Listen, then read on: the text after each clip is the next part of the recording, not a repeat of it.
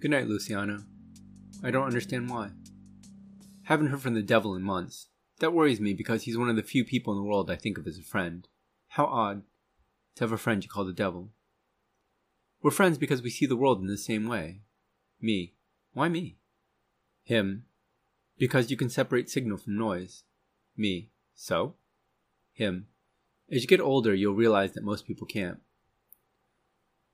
On July 14th, I felt compelled to reach out to this fellow named Luciano Anthony. What a name. Picture a super built, really good looking guy that was brilliant, and you'd be picturing Luciano. He looked like a dude named Luciano Anthony.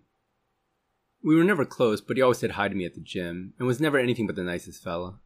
He was covered in tats, so I immediately made some judgments about him, all wrong. He had a master's degree in biotechnology from Johns Hopkins, and worked as a science engineer. He did word work on the side. Quiet and thoughtful, he was a beast on the mats. I remember that I liked rolling with him because he always kept his gear clean. Anywho, Luciano posted something random that night. It seemed out of sorts for what I knew of him. I'm so fucking clever, you see. So I wrote him. I was probably drinking. He was struggling with some demons. As a friend of the devil, I know demons. In fact, I knew these particular demons he was struggling with. They're old hated companions of mine as well. Him.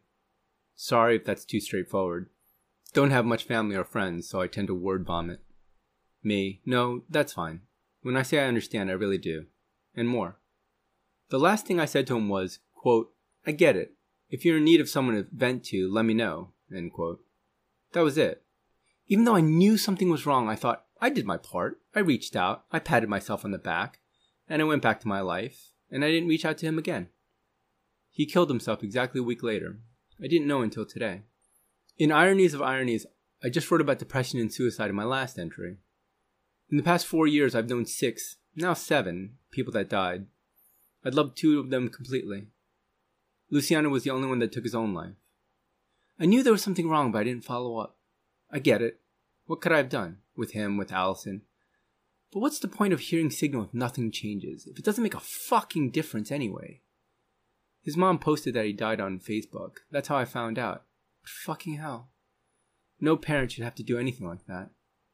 Like I said, a mother's love for her child is like nothing else. I think the same thing I always think whenever I hear about someone as good and as talented as Luciano dying, doubly so when it's suicide. Why? For all my cleverness, I'll never understand why. I suppose I don't really want to. He was only 29. To me, that's just a kid. What a fucking waste of a good soul. Good night, Luciano. I'm so sorry you suffered and felt like you had to go. I hope you found your peace. Location, Pier 87. Talking about Luciano with Chad. Mood, not good.